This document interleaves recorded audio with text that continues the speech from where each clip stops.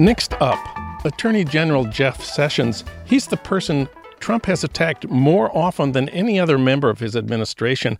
He did it again on Monday this week when he said, quote, "It's a disgrace what's going on," close quote. And he said he wished he had, quote, "a different attorney general," close quote. Of course, that's because Jeff Sessions is protecting the investigation of Trump by special counsel Robert Mueller. Does that make Jeff Sessions a hero of the resistance? For comment, we turn to David Cole. He's National Legal Director of the ACLU and legal correspondent for The Nation magazine, and he teaches law at Georgetown. His most recent book is Engines of Liberty: How Citizen Movements Succeed. David, welcome back. Thanks for having me, John. Well, we want to start with the FBI raid on Monday on the office and homes of the private attorney of the President of the United States, Michael Cohen.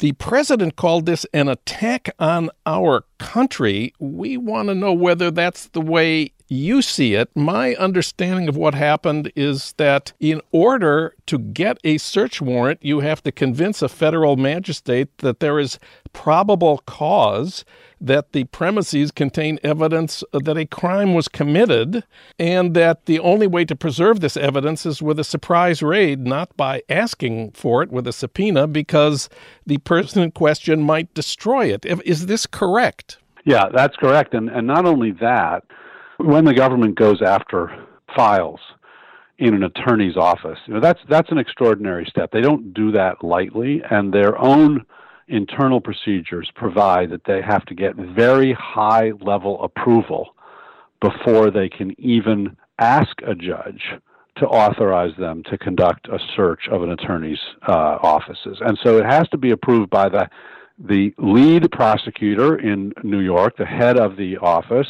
the U.S. attorney there, who was appointed by Donald Trump. It also has to be approved by an assistant attorney general, basically number two or three person in the Justice Department, appointed by Donald Trump. And then they have to go to a judge and demonstrate probable cause to believe that there's evidence of crime and that they can't get it through the ordinary means. And then they also have a whole set of procedures that are put in place because it's attorney files for how it's reviewed and ensuring that they're not invading other clients' privileges.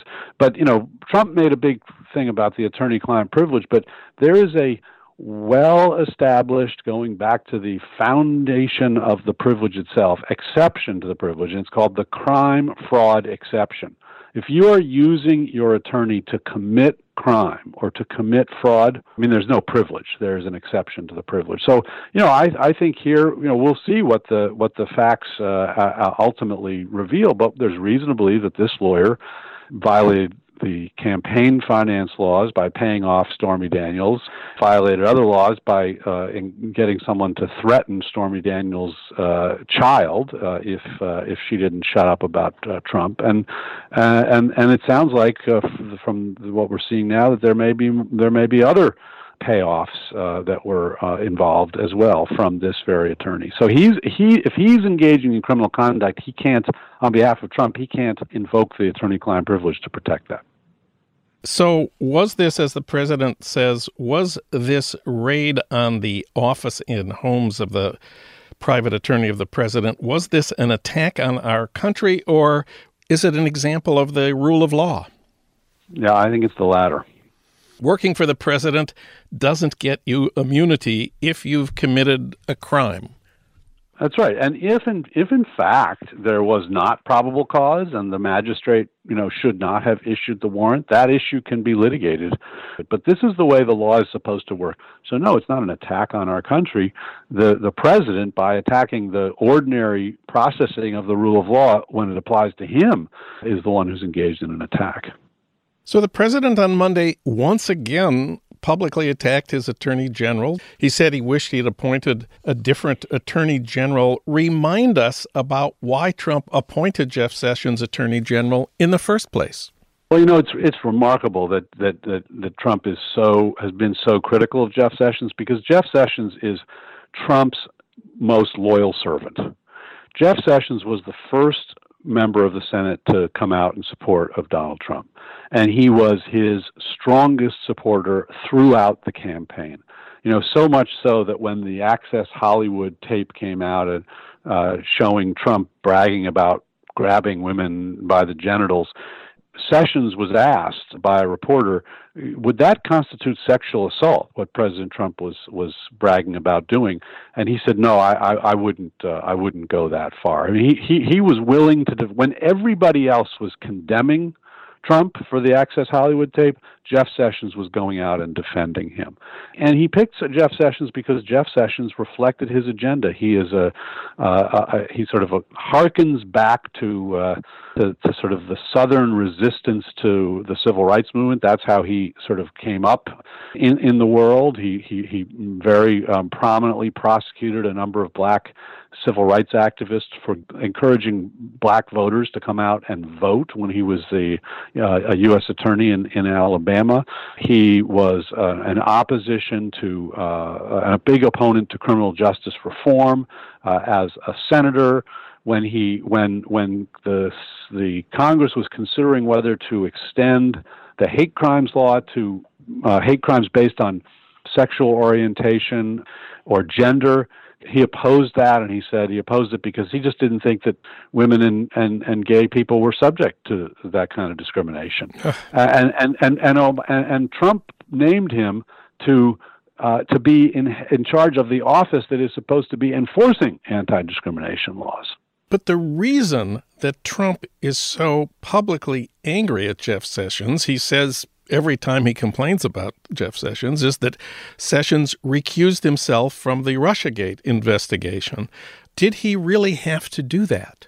Yeah, I think he absolutely had to do that. I mean, he was caught essentially lying to Congress about his own connections with the Russian ambassador while he was working for the Trump campaign. And so, he really had no choice but to recuse himself. It was the right thing to do. He did it.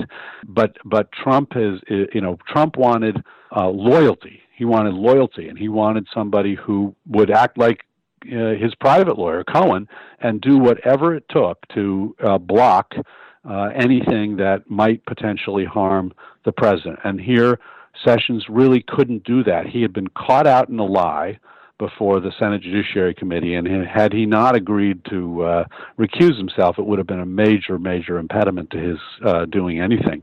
But the ironic thing to me is that Sessions not only was Trump's first supporter and most loyal supporter during the campaign, but in his job, he has done more to further the Trump agenda in really troubling ways than almost any other cabinet member. He's been very effective. He's reversed all of the reforms that Eric Holder brought in to try to reduce mass incarceration, and revived the war on drugs, and reversed the Justice Department's position on voting rights cases. So now, instead of supporting the right to vote, it's supporting suppression of the vote. He's, under his tutelage, for the first time in its history, the Justice Department supported a constitutional exemption to an anti-discrimination law in the Masterpiece Cake Shop case. So he is doing the boss's bidding, and he's doing it faithfully, and he's doing it effectively, and yet what he gets for it is he's the most criticized member of the cabinet. And I think at the end of the day, what it shows is that Trump cares more about his own skin than he cares about the agenda that he supposedly got elected to office to further. I want to just stick with that agenda for another minute. So Jeff Sessions' actions as Attorney General have been challenged by the ACLU and outraged all of us on immigration policy, on voting rights, on criminal justice, on protections for LGBT individuals. But of course, all of these things were issues in the campaign. Trump openly campaigned on all of these issues, promising to change Obama's policies. He won the election. Now he's fulfilling his promises. Isn't that the way democracy is supposed to work? Well, yes and no. So yes, democracy is supposed to work in that we are supposed to elect people who will advance principles and positions that we choose. it's an oddity of our particular democracy that the person who got the 3 million fewer votes in the national campaign won the election. But really, I think that the thing is, you expect when there's a change of administration to be changes in policy. Absolutely. And when Obama came in, there were changes in policy from Bush. And when Bush came in, there were changes in policy from Clinton. So you expect that. But this Sessions has taken that to an extreme. So, just to give you one example, in the voting rights context, the administration has not just changed its policy, but has actually switched sides in litigation where it had previously been arguing that the state of Texas was engaged in racial discrimination in its gerrymandering of its districts, and on the exact same evidence, when Sessions took over, he reversed the position and said Texas was not engaged in racial gerrymandering. Of course, it was. The court found that it was, but the evidence didn't change. It was just that Jeff Sessions wasn't willing to call Texas out for what they were doing. And in Ohio, in a case that we're involved in at the ACLU, it's in the Supreme Court right now, Ohio was striking voters from the rolls, from the registration rolls, if they didn't vote. Sort of presuming that they had moved if they didn't vote and didn't respond to a single card sent in the mail to them.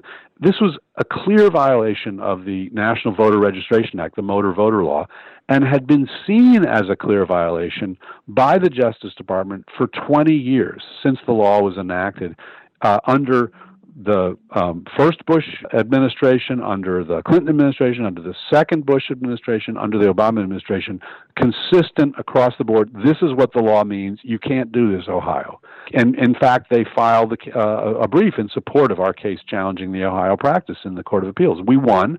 Ohio took it to the Supreme Court, and under Jeff Sessions, the Justice Department switches sides and abandons an interpretation of the law that had been, the view of the Justice Department for 20 years under both parties, and suddenly it's in favor of knocking people off the rolls and suppressing the right to vote. That's not, that's extraordinary to just say a law means the opposite of what we said it meant for the last 20 years. Last question. Do you think Trump will try to fire Robert Mueller? And if so, what would happen then? We thought there were a lot of people out in the streets for the Women's March. If he fires Mueller, you're going to see massive demonstrations. Lindsey Graham, no knee-jerk liberal, has said it would be the end of his administration if he fires Mueller. He's got to let that go. And I think he's talked about firing Mueller. He hasn't done it yet. He's been talked out of it by his White House counsel, at least we know at one point. I think it's only when his back is against the wall and Mueller's going to bring him down anyway would he, in fact, fire Mueller. And at that point, I think his administration is over. But it remains to be seen. And you've got a Republican House, a Republican Senate. Will they have the nerve to go against their president and to try to hold him accountable? And if they don't, then what happens in the midterms? But I don't think at the end of the day he's going to be able to stop this investigation from running its course one way or another. David Cole wrote about Trump and Jeff Sessions for the New York Review. Thank you, David. Always great to have you on the show. Thanks for having me, John. Pleasure.